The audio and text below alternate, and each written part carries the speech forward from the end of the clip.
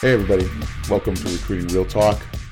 I am your host, Trevor Bowlers, and with my co-host, JC Moreau, we are going to get real about the world of recruiting with some hows and some different, insights from a parent's point of view on how you help your child navigate through this whole aspect of recruiting. Throughout this podcast, we're going to have some special guests that know a lot more about specific sports than we do, right? We have a lot of insight into the football world, which is where my son is getting recruited, and where our backgrounds are. Both JC and I were recruited from Canada to play football down here in the States. Right now, JC is the owner of Strength U, a performance training organization that helps kids get ready for this whole aspect of their recruitment. And I myself, I'm going through this process right now with my son. So this is our first show in the podcast series. We hope you enjoy it. If you do, give us a like, send us a message, do something for us that you feel would help the cause. Even ask us to talk about a subject. Absolutely. That'd be a big one, Trevor. And first of all, thank you for including me in this. I'm excited about this moving forward. We both share this common cause of helping kids, and especially more rural states like Iowa, get exposure, learn the process and what's involved in it early so they can get a head start and not, end up senior year wondering now what, when they should have been thinking about that years ago. Yeah. And so, today's episode is definitely based on getting started. How do you get started? When do you get started? All those types of topics. So you said not wait their senior year wondering, what should I do now? Because they didn't get started. When would be that time to get started in your mind? As we've talked about, there's not maybe a perfect age, but I think that junior high is not too early to get started. 8th grade is not too early to get started, because so much of it is, first of all, do you want to go to college? Having that discussion with your child, do they clearly want to go to college, and do they clearly want to play sports at that level? Because it's a commitment, it's it's not for everybody. So once they've made that decision, you want to educate yourself as much as you can to make sure that academically you're going to be in a place where you can be recruited. And then, what are the physical demands and what are the physical attributes that I might need to play at various levels? Well, but then you see, if you start getting started at 8th grade, right, there comes that fear, that stigma that I'm that parent that thinks my kid is great and they're going to go off and play college sports in whatever their sport. And I feel that that's kind of prevalent in states like Iowa, where people are like, we should, I don't want to seem like I'm above everybody, or I'm thinking that I'm going to push my kid ahead of everybody. Shouldn't we just let things play out? I think that, now I haven't gone through this yet, and maybe never will, with my children are younger, obviously, but to me that's equivalent to, not doing a prep ACT test, in the 8th or 9th grade for fear of being labeled, that you want your child to do too well academically, or you want them to get in too good of a college. I just don't understand how parents could ever judge another parent for helping prepare their child to have the most opportunities, the best opportunities possible. Absolutely. And getting started in 8th grade, which is when I started working with my son, because he said he, had an interest. My daughter is in 8th grade. She has an interest. And so we have gotten started. And then you say, well, how did you get started? Well, one of the ways we got started was with controlling the social media aspect of things, making it clear to them that what you do now can affect what happens to you later.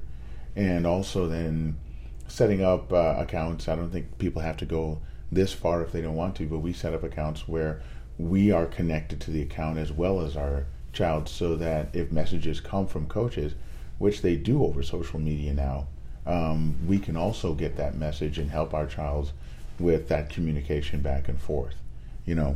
Another way to get started is identifying and getting all of those things together that you're going to need, right? All of your academic information, all of your athletic accolades, stuff like that. Yeah, getting organized and mobilized, if you will, with all of that. And there's several different services out there that offer a free option where you can get your transcripts together, your ACT together, even your test, your prep test score, like you're saying, awards, film, video, which we'll talk about in another episode.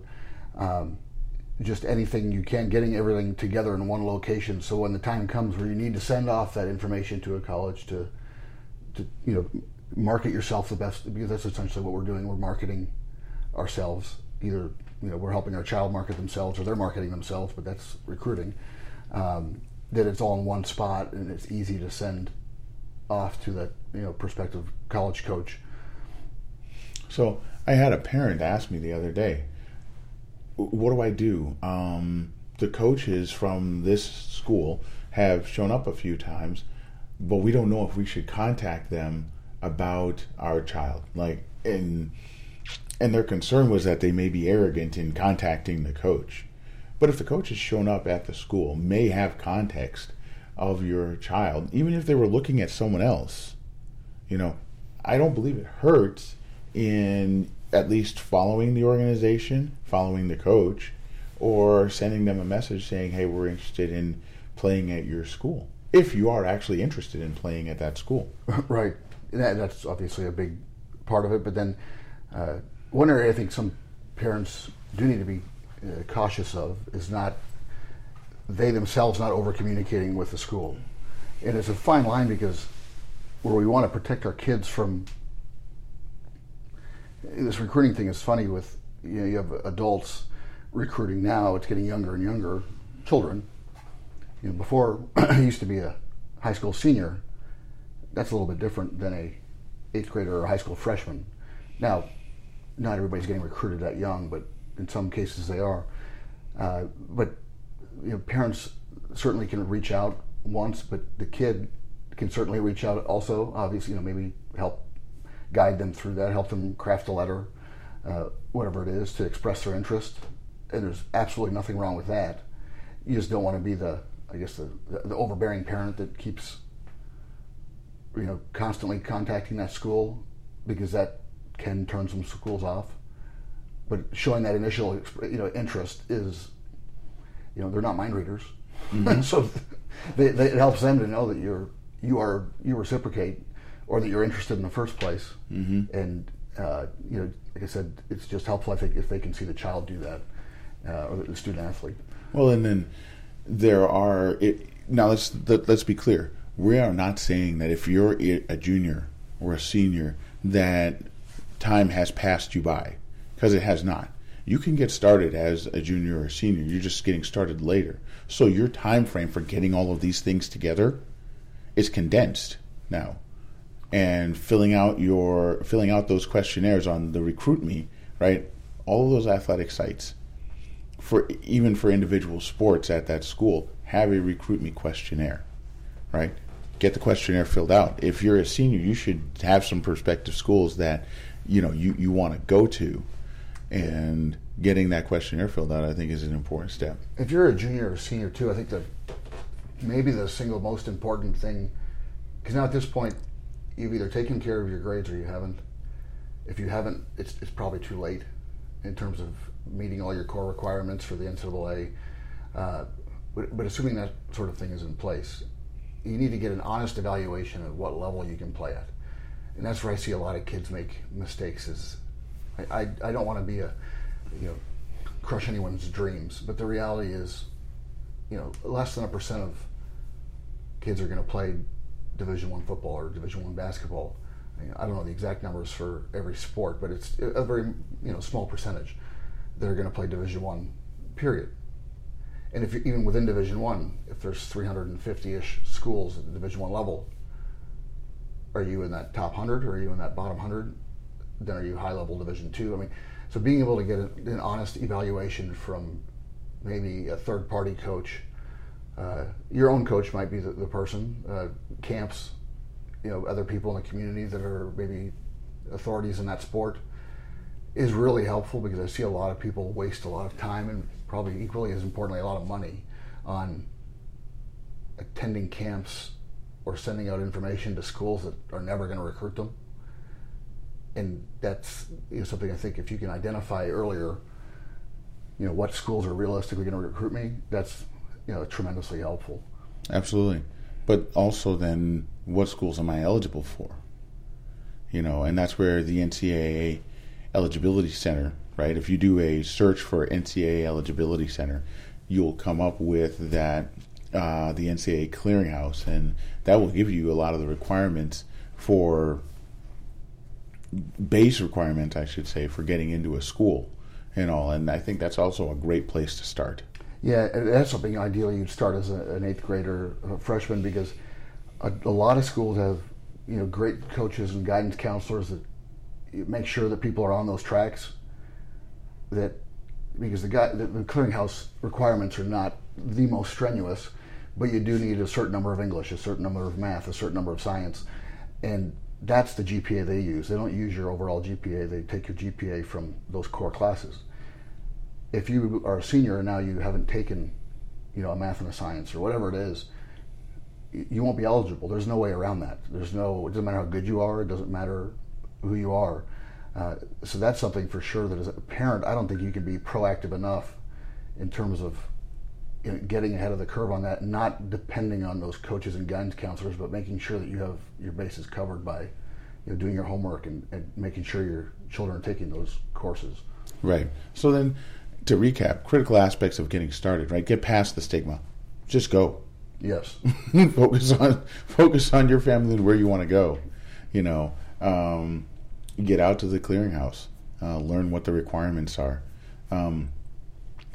I would say get to that social media. Start learning about what people say are important qualities or important aspects, or what the important measurables are for your sport, so that you can start getting that level of, okay, I can base here, or hey, we have to work harder. Kid, are you interested in working harder, or do we have to train this way?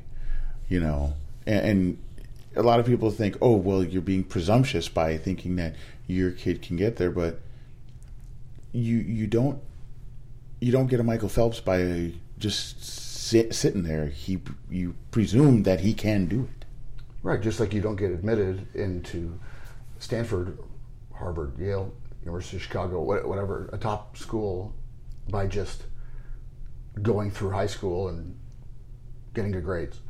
I mean, there needs to be a lot of extra things on your resume other than just your grades and your test score. Kids with perfect 4.0s and 35 ACTs don't get into those schools. You need to have other things on your resume. So it's the exact same thing. And I think parents just need to be as resourceful as they can. And the student athlete. I mean, there's so many resources out there now on the web, in your community, depending where you live. Just start with the circle that you're in, with the coaches and the people who may have children who went to college and played, and just ask questions, and just learn as much as you can about this process, because as we'll cover in the coming weeks and months, there's a lot of different little aspects within this kind of big pie that we call the recruiting process. Absolutely. So we hope that you've enjoyed this segment of Recruiting Real Talk. In future segments, we are going to cover things like your film. How do you use film these days? How do different sports use film or view film? What's the difference between a subjective sport, like football or baseball? Baseball's an interesting one because game film really doesn't help you. You get one at bat, 2-3 at bats maybe. So what do you do there with film and all? And then, we'll look at tangible measures, intangibles. We'll talk about those things. We'll talk about social media profiles and how important it is to put those together in the right way. and also communication with coaches, right? Which communicating with your high school coach who has some experience there could be an important start. And I think that, and all of these things are going to end up tying in back to the marketing and exposure, because that's maybe the single biggest thing for any college or college-bound athlete or hopeful high school athlete hoping to go on to college, is being seen. At the end of the day, you have to be seen by these coaches. So where do I need to go to be seen by these coaches? And again, in areas sometimes that are a little bit less populated, coaches don't come. I've had several kids tell me that, well, if I'm good enough, coaches are going to come find me. Maybe, but probably not, just based on where you live. So starting to plan on what camps you're going to go to, what showcases you can go to, what teams you're on to be seen by certain people. I mean, those things all, it's a slippery slope, and sometimes there's a lot of misinformation. There's some people with better intentions than others, and we can get into all that. But being seen by others is sort of step number one. Because if you're not seen by anybody, it's really hard to get the ball rolling. It is, and they're going to say, well, what have they done? But hey, that's for future episodes. We really appreciate you listening in. Hope you were able to get something out of what we discussed today. And don't forget, get started. Happy New Year, brother. Happy New Year to you too. Bye-bye.